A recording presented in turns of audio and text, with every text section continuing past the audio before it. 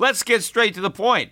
You want to grow your portfolio to deal with the rising cost of inflation, to pay off your debt or your mortgage, pretty much anything standing in the way of you and financial freedom, right? Well, with Yahoo Finance, you can get access to the news, data, and tools that you need in order to help you reach that financial freedom. And when it comes to your financial future, you think you've done it all. You've saved, you've researched, you've invested all that you can. And now you need to take those investments to the next level by using what every financial great uses. Yahoo Finance. For more than 25 years, Yahoo Finance has been the brand behind every great investor. They're the #1 finance destination, producing a holistic look at the financial news cycle, including breaking news, original perspectives, analyst ratings, independent research, customizable charts, and so much more. For comprehensive financial news and analysis, visit the brand behind every great investor, yahoofinance.com, the #1 financial destination. That's yahoofinance.com.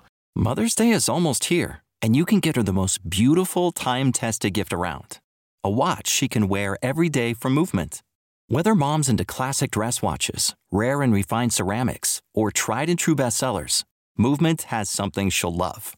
And right now you can save big on the best Mother's Day gift ever with up to 50% off site-wide during Movement's Mother's Day sale at mvmt.com.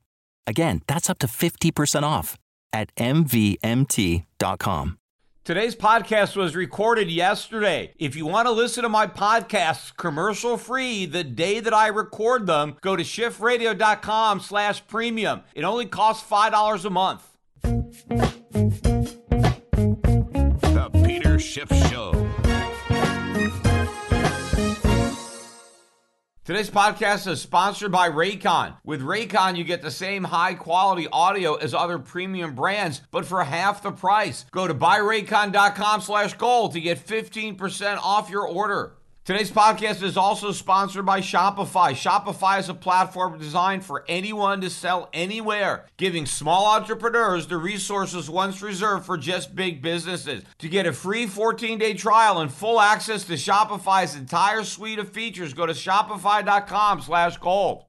A 4-week winning streak in the S&P 500 finally came to an end this week. As a matter of fact, going into the last trading day of the week, the S&P 500 and the Dow Jones were still positive on the week, but a big sell-off on Friday reversed the gains earlier in the week. The Dow actually was the strongest of the indexes. It was only down about 55 points on the week, following a near 300-point fall on Friday. S&P down a bit more, down 1.2% on the week. But again, all of that loss happened on Friday. As of Thursday, the S&P was still in positive territory. Now, the Russell 2000 and the NASDAQ, they were both down on the week going into Friday, and they extended those losses on Friday. The S&P 500 down 2.3% on the week. The Russell 2000 down 2.9% on the week. And as you go further down the curve on the risk spectrum of tech stocks, look at the Cathie Wood ARK Innovation ETF. That fund was clobbered by 14% on the week.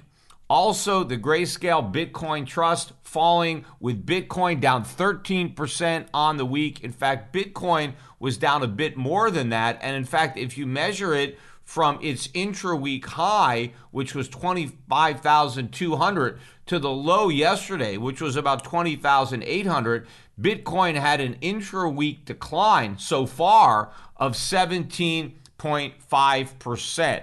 Also, the meme stocks got beaten up pretty hard in general. Look at AMC. That stock was down 26.4% on the week. GameStop only down 10.4%, still a big drop, but not nearly as big as other meme stocks. Look at what happened with Bed Bath & Beyond. Now, that stock was down 15% on the week, but that doesn't tell the real story, because if you look at where that stock was trading at its high on Wednesday, which was just over $30, it had almost tripled on the week. And then by Friday's close, it was 63.3% below its Wednesday peak. Now, this wild ride, I think, really typifies the casino-like mentality that the Federal Reserve has created with these meme stocks, and in fact in the stock market in general, and how you have so many people mindlessly piling into trades just chasing momentum. Bed Bath & Beyond is a bankrupt company. I mean, it's not bankrupt yet, but look at the bonds. I think the bonds are trading for something like 50 cents on the dollar. And so if the bondholders don't expect to get their money back, there's no chance that the common stockholders are going to get theirs back. So people who were paying $30 a share for Bed Bath & Beyond have no idea what they're doing. The only people who had a clue were the people who were selling the stock on the way up. In fact, if you really stop to think about it, which clearly none of the people buying shares of Bed Bath & Beyond did before they put in their buy orders, but it's hard to think of a business that's in worse shape to weather the current economic storm than a brick and mortar specialty company like Bed Bath & Beyond that is tied very heavily into both the housing market and discretionary consumer spending. Consumers are getting killed with inflation. They're paying more for food. They're paying more for energy, for rent. They don't have money to splurge on some fancy bath products or stuff for their kitchen. And home sales are collapsing. I'll get into that a bit later. Real estate is in a recession, so you don't have a lot of people buying homes. You don't have a lot of people remodeling homes, so they don't need new kitchens and bathrooms. And plus, a lot of the stuff that Bed Bath & Beyond sells, you could buy similar stuff on Amazon, more convenient, less money.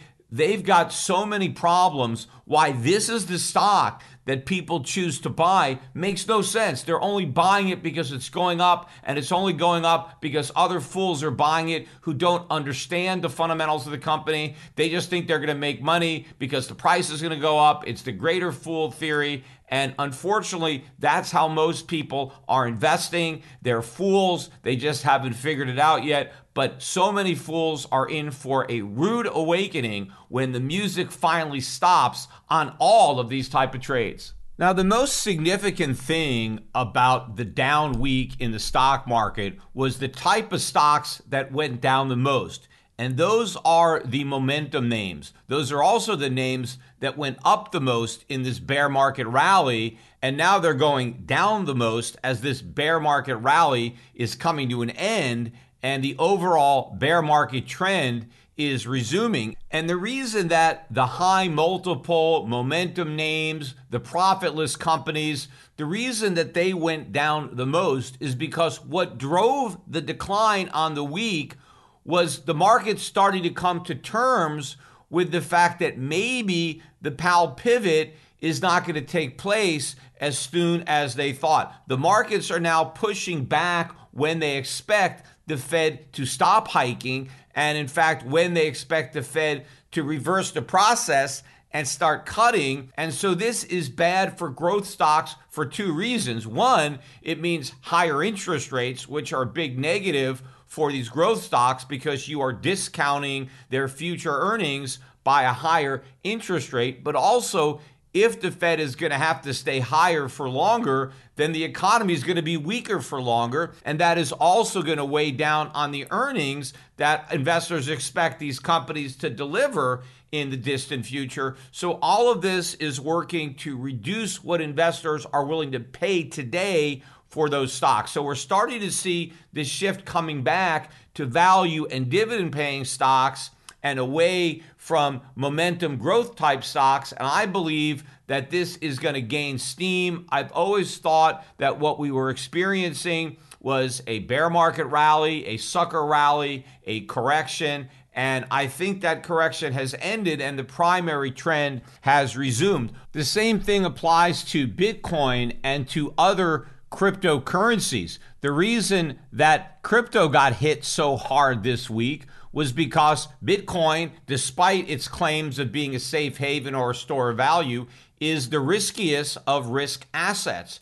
And so when people are going risk off, when people are worried about higher interest rates impacting risk assets, the risk assets that feel it the most are cryptocurrencies. In fact, one of the more interesting developments on the week was not just that Bitcoin dropped sharply And as I'm recording this podcast, it's barely hanging on to a 21,000 handle, about 21,200. But more significant than the drop in price was the drop in dominance, because Bitcoin now represents less than 40% of the total market cap of all the cryptocurrencies. Right now, as I'm recording, it's at 39.8.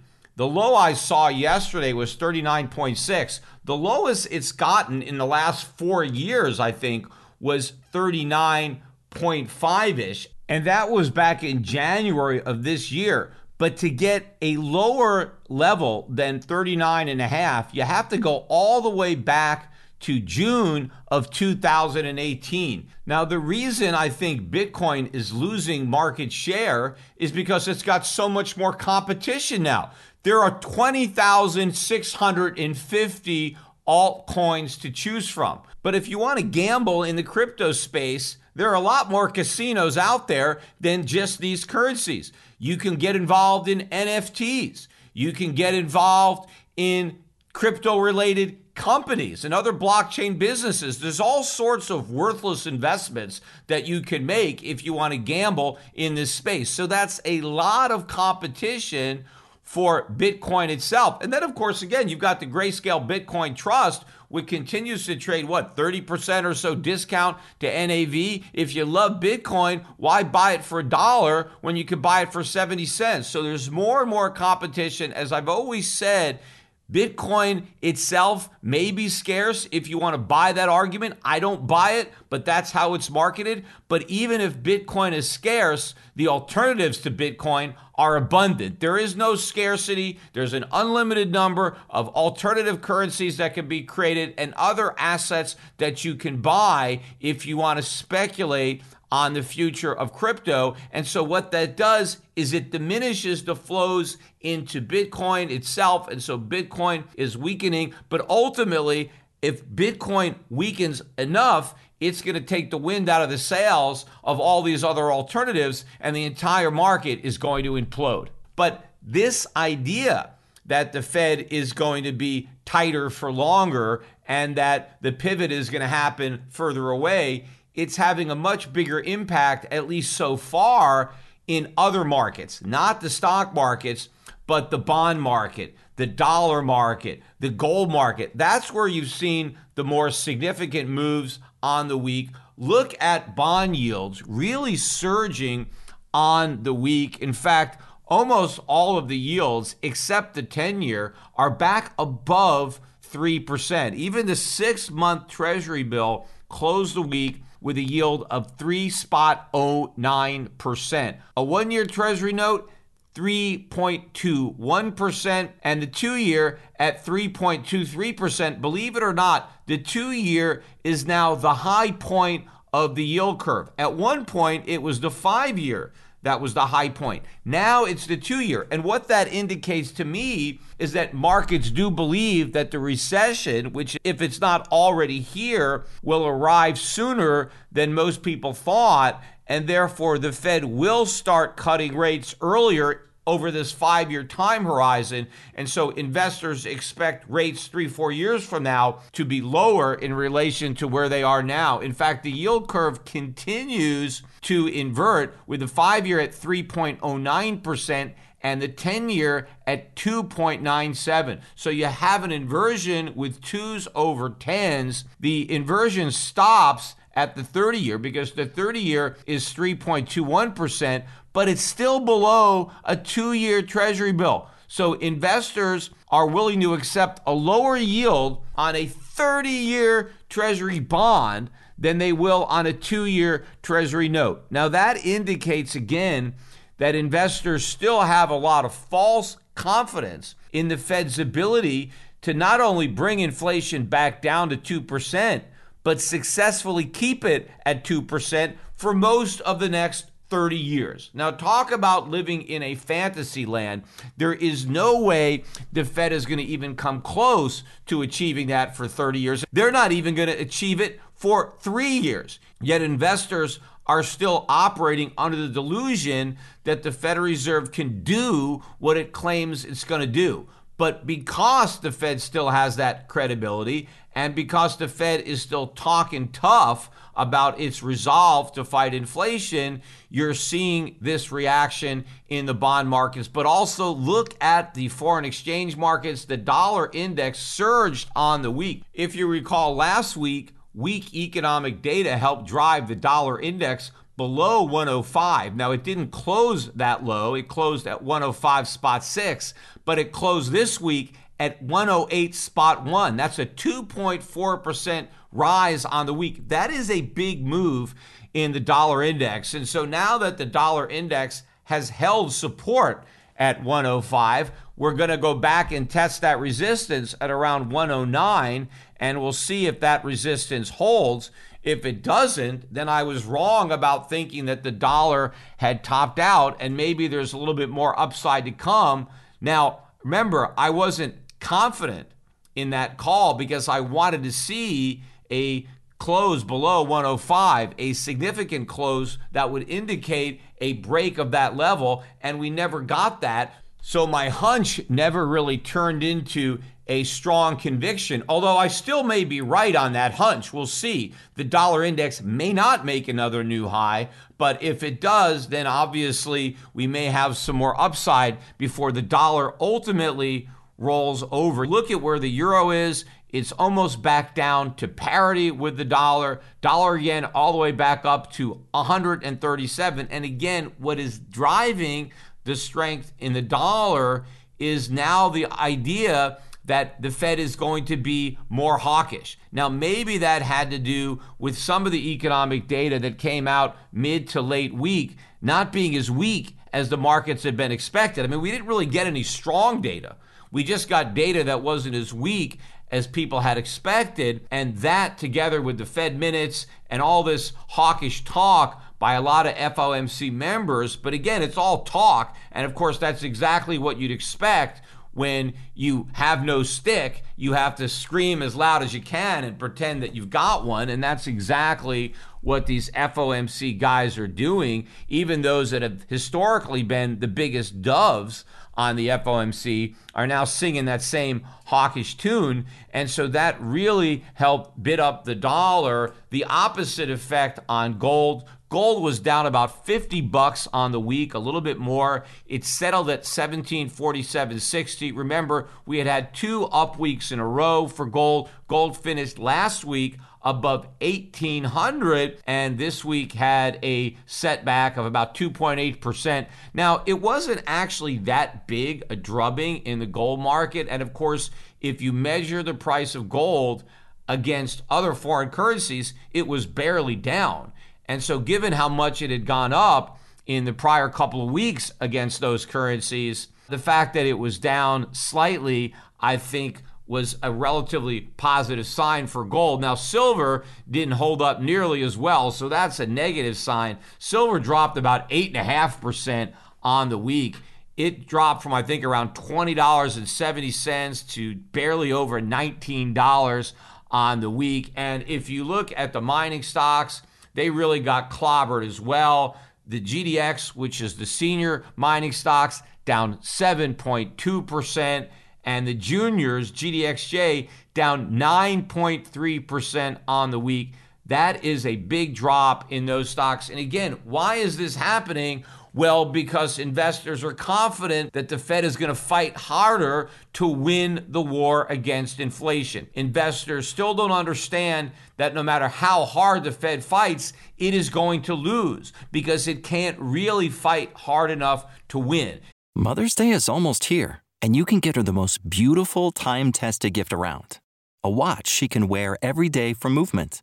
Whether mom's into classic dress watches, rare and refined ceramics, or tried and true bestsellers, Movement has something she'll love. And right now you can save big on the best Mother's Day gift ever with up to 50% off site-wide during Movement's Mother's Day sale at MVMT.com. Again, that's up to 50% off at MVMT.com. Yes, the Fed is going to pretend that they're willing to put the economy into recession, but that's only because they believe that any recession will be mild and short-lived. They are not prepared for the type of depression that would actually result from a winning fight against inflation. In fact, it's not just a depression, it's a far more severe financial crisis than the one we had in 2008. And if the Federal Reserve was not willing to allow the 2008 crisis to run its course, why would it be willing to allow this worst crisis to run its course? After all, it would have been much better if the Fed did the right thing in 2008, but they didn't have the stomach to do the right thing in 2008. So why should their resolve be any greater now? Why would they do the right thing now when they didn't do it back then? Because doing the right thing now is going to be a lot harder. It's going to have a lot more adverse short-term consequences than would have been the case back in 2008. Not that 2008 would have been a Sunday school picnic. It would have been a disaster. It's just that now doing the right thing is an even bigger disaster, given how much worse the problems have got over that time period because of what the Fed did. The Fed blew a lot more air into this bubble. We have a much more dysfunctional economy. The mistakes, the malinvestments, the misallocation of resources, the bad debt in the system, it's so much greater than it was in 2008. And so if the Fed wouldn't let the economy swallow the bitter tasting medicine back then, why would they force feed it even worse tasting medicine now? I've been listening to a lot more podcasts recently, and it's been great. And one reason is that I could listen in bed without waking up my wife, and that's because I'm using Raycon wireless earbuds. And that's why I've teamed up with Raycon. So go to buyraycon.com/gold and you can save 15% on your Raycons. Raycon's everyday earbuds look, feel, and sound better than ever. With optimized gel tips for the perfect in-ear fit, these earbuds are not only so comfortable, but they will not budge. Trust me, Raycons give you 8 hours of playtime and 32 hours of battery life. And Raycons are priced just right. You'll get quality audio at half the price of other premium audio brands. It's no wonder Raycon's everyday earbuds have over 50,000 five-star reviews. In fact, Raycons are so easy to use, even a child can do it. In fact, my son Preston liked mine so much that I had to get him his own pair, and he's been using them since he was 7 years old. There are 3 customized sound profiles, earbud tap functions, noise isolation, and awareness mode. So go to buyraycon.com/gold today to get 15% off your Raycon order. That's buyraycon.com/gold and score 15% off. That's buyraycon.com/gold.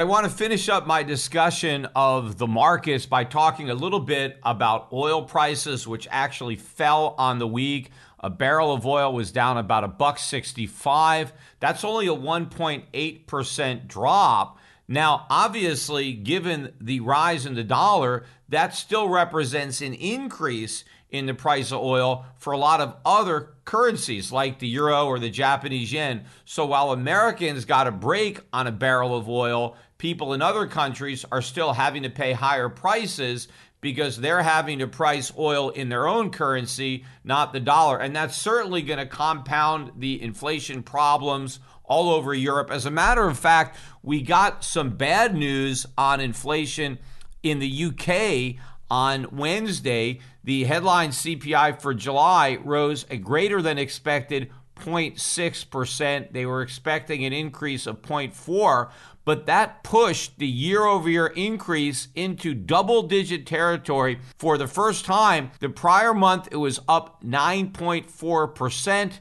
The consensus was July year-over-year would be up 9.8%. Instead, the actual increase was 10.1%, which represents a 40-year high. Now, I think that really sent some shockwaves throughout the markets to get a look at a major economy like the UK with double-digit inflation. Now, I think in reality, the US has double-digit inflation, and the digits are a lot higher than 10. It's just that we're not honestly reporting it. Now, probably they do the same thing in the UK. I'm not as familiar with the methodology behind the British CPI as I am with the US, but I wouldn't put it past the Brits to be fudging these numbers as well. So everybody probably has bigger increases in prices than the governments are admitting. But I think just the shock of that number, 10.1%, this also helped contribute to the problems we saw in markets based on the belief that central banks are going to have to fight harder. Because after all, if inflation is above 10 in the UK, that could indicate that it's going to be a bigger problem in other countries as well, like the United States. And remember, the Bank of England was one of those central banks that was claiming that there wasn't enough inflation in Britain, that the Brits needed more inflation, and that the central bank was determined to deliver a higher rate of inflation. Well, they've exceeded beyond their wildest expectations, and now they've got a much bigger problem than inflation being slightly too low, because it's much too high. And of course, inflation being too low was never a problem. But the one we've got now of inflation being too high is an enormous problem, which they helped make a lot bigger by pretending a non-existent problem needed a solution. And the solution to that non-existent problem created this enormous problem from which there is no real politically viable solution, either in the UK or anywhere else. But bringing the discussion back home, at least my home, I want to talk about the economic data that came out in the U.S. during the week, because I think this data at least was partially responsible for the markets behaving the way they did in expecting the Fed to take a tougher stance in its inflation fight, because a lot of this data, though it wasn't strong, it wasn't as weak as the markets had been anticipating. And apparently not as weak is the new strong. But the week did start out on a very weak note. I think the first data point that we got on Monday was the Empire State Manufacturing Index, and this was a disaster. The prior month in July, the reading was 11.1, and the expectation was for a decline to 5. In fact, if you look at the range of estimates, it went from a low of 3 to a high of 8.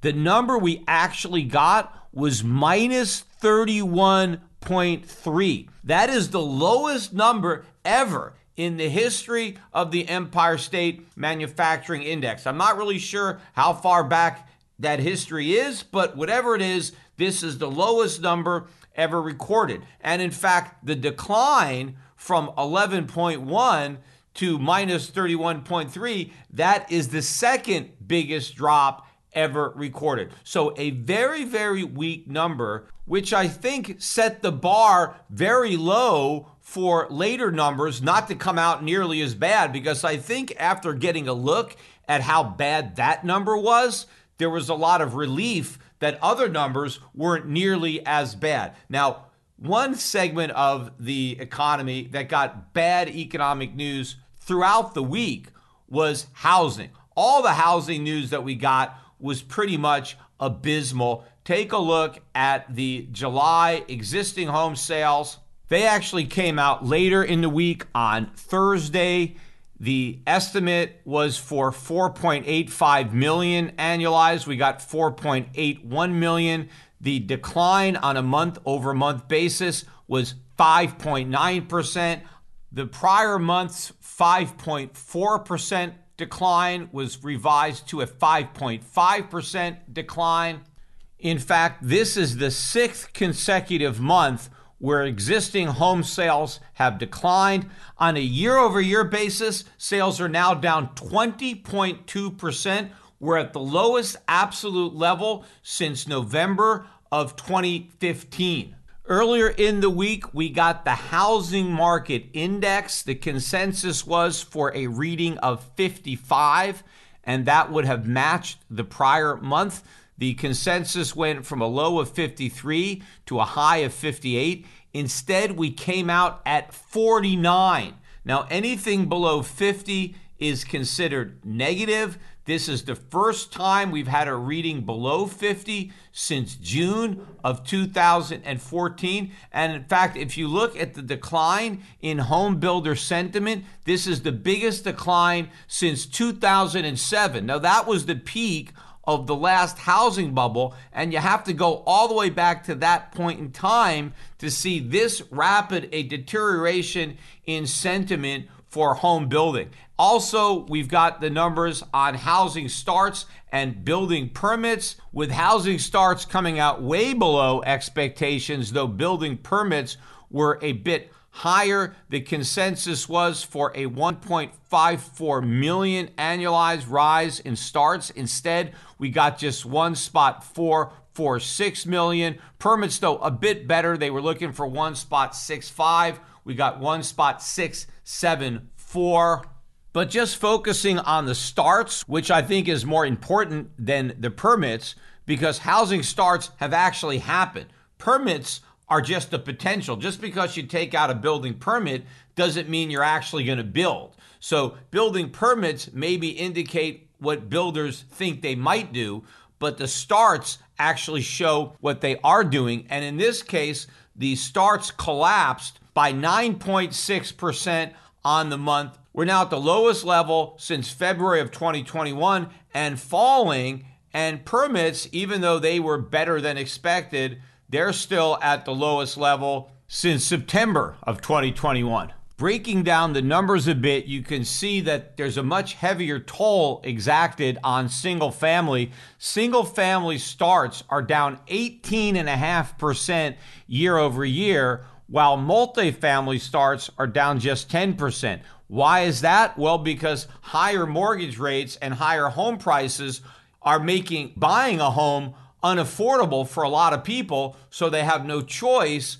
but to rent. And so that's why more rental units are being built than single family home. Same story with the permits. Year over year, the permits to build single family homes are down 11.7%, yet the permits to build multifamily homes are actually up 26.2%. Now we'll see if a lot of those multifamily homes that have been permitted actually get constructed. Given the increased cost and supply chain bottlenecks, maybe some of these developers are a little bit more optimistic on their ability to actually produce the multifamily homes that they see demand for in the market. But now I want to turn my attention to some of the other economic news that, while kind of bad, was not as bad as the markets had been expecting. And I'm going to start with the leading economic indicators. And the expectation was for a 0.5% decline. The prior month was reported as down 0.8, and that was actually revised a bit higher, only down 0.7. And the number for July came in at minus 0.4, which again was not as bad as the markets had expected. But putting that aside, it's still a bad number. In fact, this is the fifth consecutive month where the leading economic indicators have been negative. Now, that rarely happens. In fact, you have to go all the way back to the Great Recession of 2008, 2009 to see that happen. So something is happening right now with leading economic indicators that hasn't happened since the economy was in the middle of the worst recession since the Great Depression. Yet all the experts are trying to convince us that we're not even in a recession right now, let alone a great one.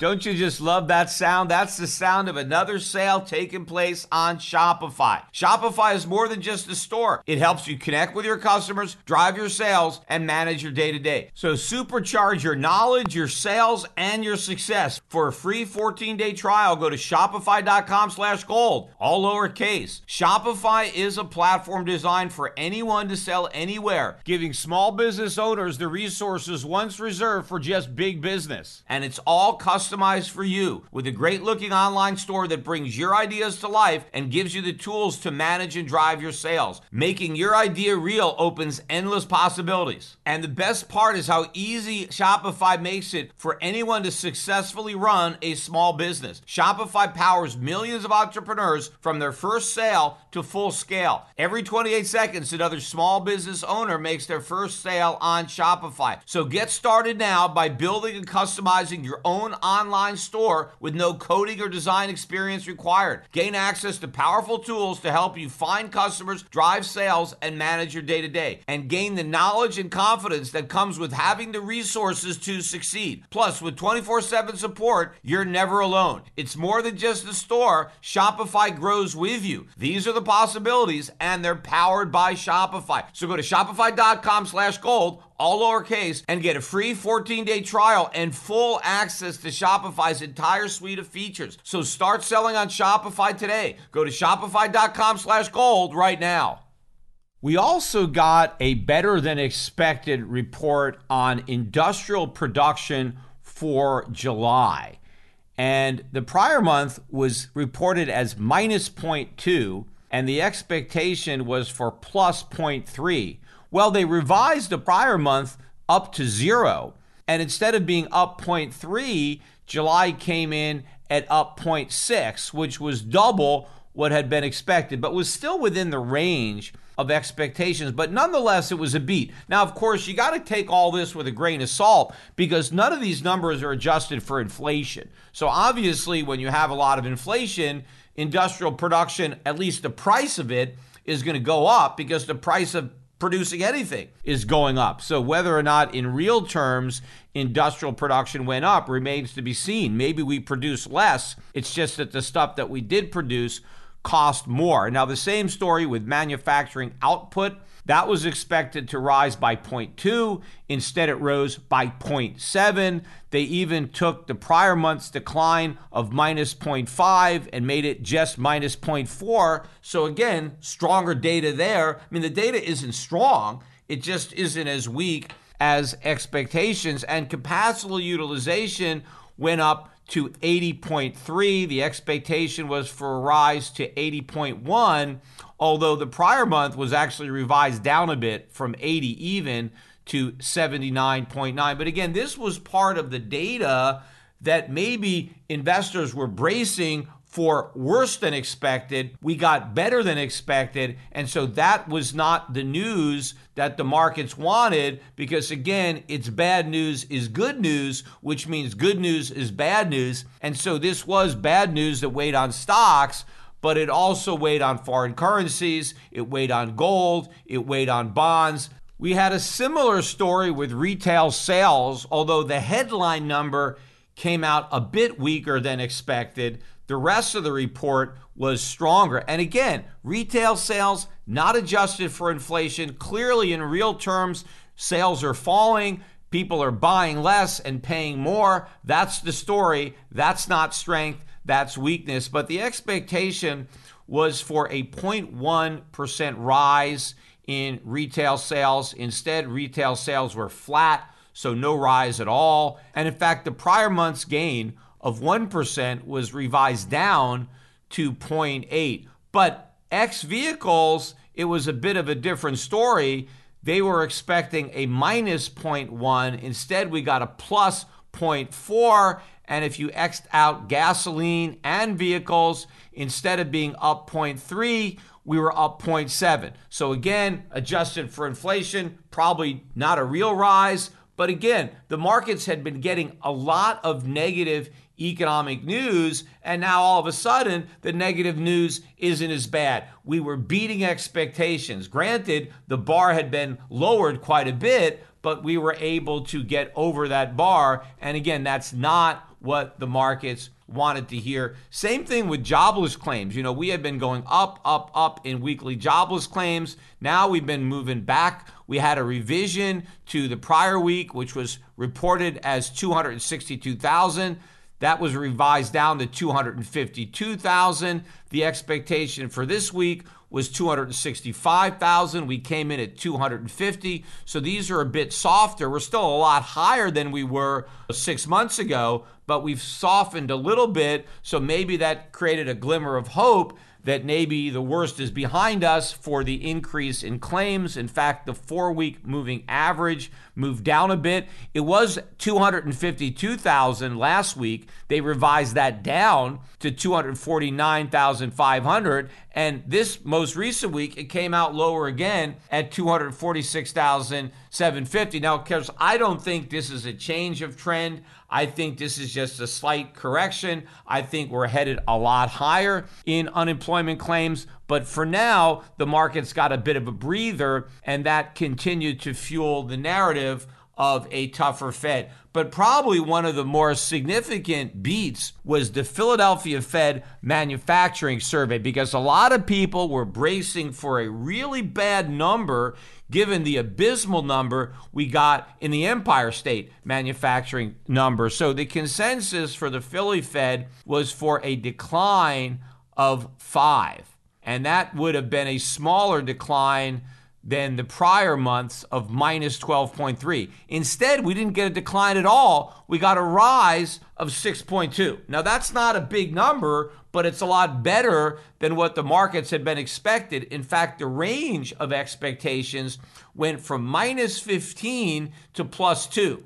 So plus 6.2 was more than triple the high end of the range. And I think, again, that really helped drive this narrative that, hey, maybe the economy isn't as weak as we thought. The Fed is still resolute in its commitment to fight inflation. And so maybe we were a bit premature in pricing in the Powell pivot. So we better start pricing some of that out. And that's why you saw these big moves, not just in the stock market, but again, even bigger moves in the foreign exchange markets, the gold market, the cryptocurrency market, and the bond market. But despite some of this better than expected economic news on the week, if you look at the current prediction for Q3 GDP out of the Atlanta Fed, it's just for 1.6%. Now, granted, that would snap a 2-quarter losing streak of negative GDP, but we're still early in Q3. In fact, earlier in the month, the Atlanta Fed was looking for a 2.5%, I think, rise in Q3 GDP. So they've already ratcheted that down quite a bit. And if you go back to a similar point in time in Q2, the expectation at that time by the Atlanta Fed was for the GDP to be greater than plus 1.6, and it ended up as a negative 0.9. So I think it's still early in the quarter. There's a lot of time for more negative data to come out that will ultimately push both the Atlanta Fed's expectation and what is actually delivered in Q3 to be a third consecutive quarter of falling GDP. And let's see the experts try to dismiss that and claim that even 3 quarters of declining GDP still doesn't constitute a recession. But I think more important than some of these economic data points is what's actually going on in the economy as admitted by some of these corporations while they're releasing their earnings. This is particularly true when it comes to Walmart, which actually beat on both revenue and earnings. But even though it beat on earnings, year over year, earnings were still down. It's just that they weren't down as much as investors had expected. So this was being heralded as good news because it was a beat, and Walmart's share price went up as a result of the good news. But I think looking beneath the headlines, the news was not nearly as good when looking at what's actually going on with Walmart customers. First of all, one of the comments that was made that Walmart noticed an increase of more affluent customers shopping at its stores. Now, what does that tell you? Well, people are trading down. People that didn't shop at Walmart because they shopped at more expensive stores because they're getting squeezed by inflation, because their rent is up or their mortgage is up, their food costs are up, their energy costs are up. They don't have as much discretionary income. So in order to get by, they are trading down. They prefer to shop at fancier stores that have maybe better merchandise, more expensive merchandise, but they can't afford that stuff anymore. The only thing they can afford is Walmart. And so while that may be a good sign for Walmart, it's a bad sign for the overall economy that so many people that used to be wealthy enough not to have to shop at Walmart have now seen their wealth diminish to the point where Walmart is all they can afford. Also, Walmart mentioned that they're seeing an increase in the use of credit cards over debit cards. Again, what is that telling you?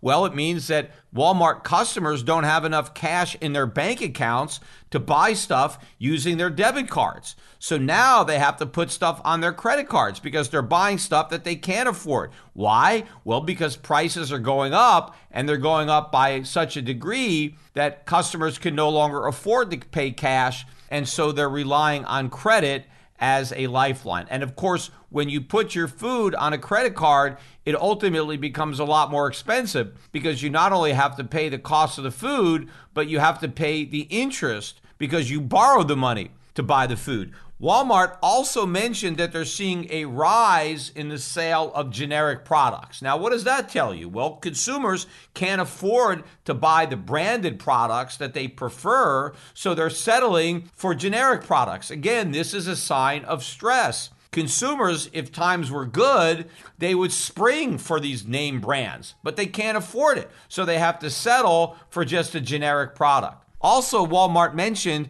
that when it comes to food, customers are buying less expensive food items than they bought before. Now, why? Is that because all of a sudden consumers prefer cheap food? No, they prefer the more expensive food. They just can't afford it anymore. So they have to settle for what they can afford, which is lower cost food items. So all of these signs indicate an economy that is weakening, if not already in recession. And it's not just Walmart. There are a lot of other companies that are telling this story. In fact, look at the layoffs now that we're seeing in the mortgage lending business. In fact, a lot of these companies, their share price is getting killed. Some have already filed for bankruptcy. See, the problem here is a lot of these companies were born out of the lending boom, especially when it came to serial refinancing. With rates so low, you had this huge pool of potential borrowers who could refinance their mortgages. And of course, a lot of people were using a mortgage refi as a way to extract equity. They would refinance into a bigger mortgage, and they would use that money to pay their bills, and they might even make paying those bills easier if they could refinance into a lower mortgage. Even if they borrowed more money, because of the lower rate, their payments might have been lower. So this enabled all these companies to start and expand. Well, now with mortgage interest rates nearly double what they were, the flow of mortgage applications has completely dried up. In fact, right now, the level of mortgage applications is the lowest it's been since in the aftermath of the 2000 dot-com bust. So it's actually dried up more than it did following the bust of the housing bubble and the financial crisis of 2008. You got to go back 22 years to see mortgage applications this low. Now, obviously, we have a lot of companies in that business that we didn't have back then that are now going out of business. And all of this indicates a big problem in the economy. But an even bigger problem in the economy has been the collapse in worker productivity, and that is also compounding the inflation problem. But I read an article in the Wall Street Journal and another one in Bloomberg that shed a lot of light on this problem, but also helped explain another problem that I've been talking about on this podcast, and that is the big increase in moonlighting. The fact that so many people are now working multiple part-time jobs, and even worse, the fact that we now have a record number of people holding down 2 full-time jobs. Now, I just assumed that the reason people had 2 full-time jobs was because they had no way to make ends meet with one, and I thought most of these people working multiple full-time jobs were working low-wage jobs. And if you couldn't make ends meet with one low-paying full-time job, well, you had to struggle and work 2 low-paying full-time jobs. Well, these articles pointed out that a lot of the people who are working 2 full-time jobs, these are actually very high-paying jobs. These are not low-paying jobs. These are people working jobs where they're making $100,000, $200,000 a year, and yet they're holding down two of these jobs simultaneously. Now, how is this possible? Well, it's actually quite obvious, and I'm surprised that I didn't think of it on my own, that I had to read about it in the Wall Street Journal. But that just shows you that reading the paper, every once in a while, you learn something that you didn't figure out on your own. Now, what should have been obvious is the fact that you have all these people that are working from home. And I've always said that I didn't think that people working from home were going to be as productive as people working at an office. After all, people could have worked from home a long time ago. Sure, it's easier now with the internet and computers, but one of the reasons that bosses want their workers working from the office is so they can make sure they're actually working. There's a lot of distractions when you're at home that you don't necessarily have in an office. And of course, when you're in an office, the mentality is work. When you're still at home, you have other things that might keep you out of a work mentality. So I always thought that the workers wouldn't necessarily be as productive if they didn't show up. Now, sure, they save some time. They don't have to commute, and they don't have to spend as much time getting ready for work, so that frees up more time to actually work. But what if the workers don't use that extra time to do more work? They just enjoy more leisure. That may be good for the worker, but it doesn't necessarily add anything to the employer. But the article that I read really exposes the big flaw. What workers have been doing is taking advantage of the fact that their bosses have no idea what they're doing and they're not monitoring them throughout the day. They are taking advantage of this by holding down multiple full-time jobs. There were several people who were interviewed in this article that had 2 full-time jobs.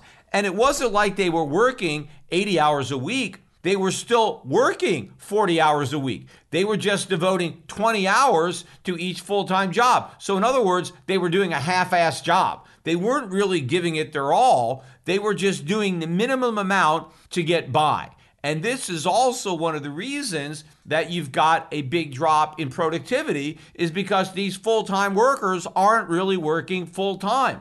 They're working part-time because they're holding down more than one full-time job. But they're being paid as if they were actually working full-time at both jobs. In fact, some people may have 3, 4, or 5. Who knows how many full-time jobs you can apply for and get. If you've got a good resume, if you went to a good school, if you held down some good jobs, you're in demand. You could probably get almost every job you apply for and then just take them all. When you had to go to an office, you could only take one job because you could only be in one place at the same time. But if you do all your work from home, you can do multiple jobs from the same place.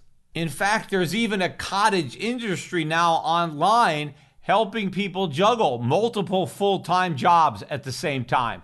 And even if you're doing a bad job, it may take your employer many, many months to discover that you've done a bad job and fire you. In the meantime, you're collecting that paycheck. And you know what you can do? You can keep accepting more full-time jobs that you barely do and just keep collecting the paychecks as long as your employers haven't figured out that you're barely working. And if you just do the minimum, well, you can get by.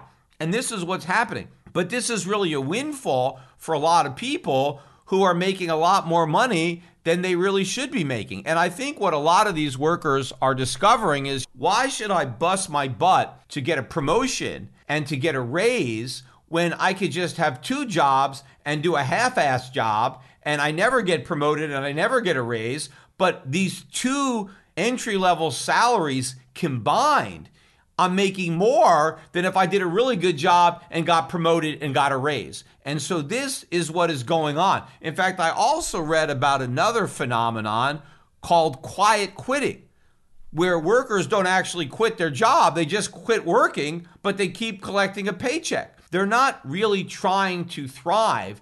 They're just trying not to get fired and to keep getting paid. This is not the work ethic that you want in an economy. America was not built on this crappy work ethic. We are in a globally competitive market. And if this is the work attitude of Americans, if we're no longer a nation of overachievers, of go-getters, of people that are really striving to be the best, well, how are we going to compete? But also, I think what this means is, as a lot of employers may read the Wall Street Journal or some other stories and actually get wise to what's going on, and when they put two and two together, they're going to make some changes.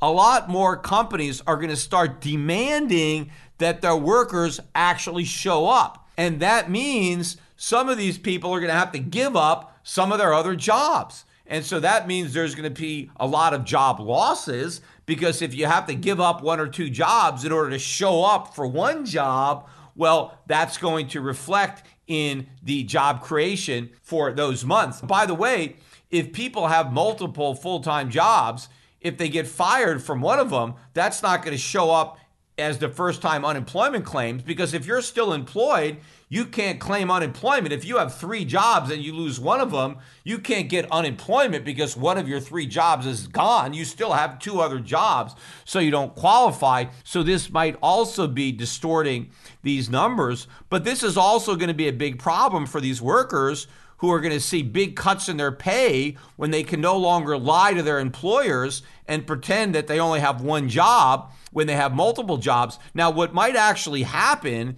is, in order for a company to get a worker to show up, they may have to pay them more. In fact, one of the reasons that so many people may be working without a raise, or in fact a pay cut when adjusted for inflation, is because they had 2 or 3 jobs. And so they really couldn't demand a raise when they were doing such a crappy job, and they weren't really devoting all their time to one job. They were spreading themselves very thin with multiple jobs. So as a result, workers were content not to demand a raise. After all, if you're barely working, the last thing you want to do is call attention to the work that you're not doing. You want to fly under the radar. You don't want to force your boss to actually evaluate your performance by calling attention to yourself and demanding a raise. But if they're actually going to put their all into their job, if they're only going to work for one employer and give up the other jobs, well, then they're going to demand and probably get a bigger raise. And that is going to put even more upward pressure on costs that businesses are going to have to pass on to their customers. Now, these workers may be more productive. Hopefully they will be more productive if they're devoting all of their time to one employer instead of spreading out their time with multiple employers. But that may not be enough to compensate for the higher labor costs. So all of this shows problems in the economy. It shows that some people have been able to game the system and take advantage of the fact that they've been able to work from home to temporarily boost their incomes. And this is also impacting on a lot of other economic data, because these workers who have been able to fool their employers and who are collecting 2 or 3 paychecks for full-time work that they're not actually doing, they've been able to spend money that they really didn't earn. And when the gravy train comes to an end, that also is going to be a big problem that's going to show up in other parts of the economy. And finally, I want to wrap up today's podcast by encouraging people to follow me on some of my social media sites. I finally went over a bit of a milestone this week with my Twitter account. I went over 800,000 Twitter followers. My goal is 1 million. And so if you're not currently following me on Twitter, help me get to 1 million by following me, but don't stop at Twitter. I'm also on Instagram. I'm even on TikTok now. Of course, I'm on Facebook as well. I'm over 500,000 subscribers on YouTube, but my subscriber growth has really slowed down. So if you're listening to my podcast on a regular basis and you don't listen on YouTube, and so you're not subscribing to my YouTube channel, just go over to my YouTube channel anyway and subscribe, even if you're not going to listen there. I really want to get my subscribers up to call more attention to my channel. And by the way, if you missed the special video I did last year titled "The Day the Dollar Died," on the 50-year anniversary of Nixon taking the United States off the gold standard. This week, we had the 51st anniversary. Now, I didn't do a special video for 51 because I did one for 50. But if you didn't watch that video last year, make a point of watching it this year. Don't watch the initial one. I actually made it a little bit better, so watch the director's cut. That is my favorite version of that video. But not only is it a great video to watch yourself, but it's an even better video to share with other people. It's not that long, and there's a lot of pictures in there to help keep people's interest. Some people, they just can't listen to somebody talk. They really need to see something visual. And I think we did a really good job in using the images to help me tell the story.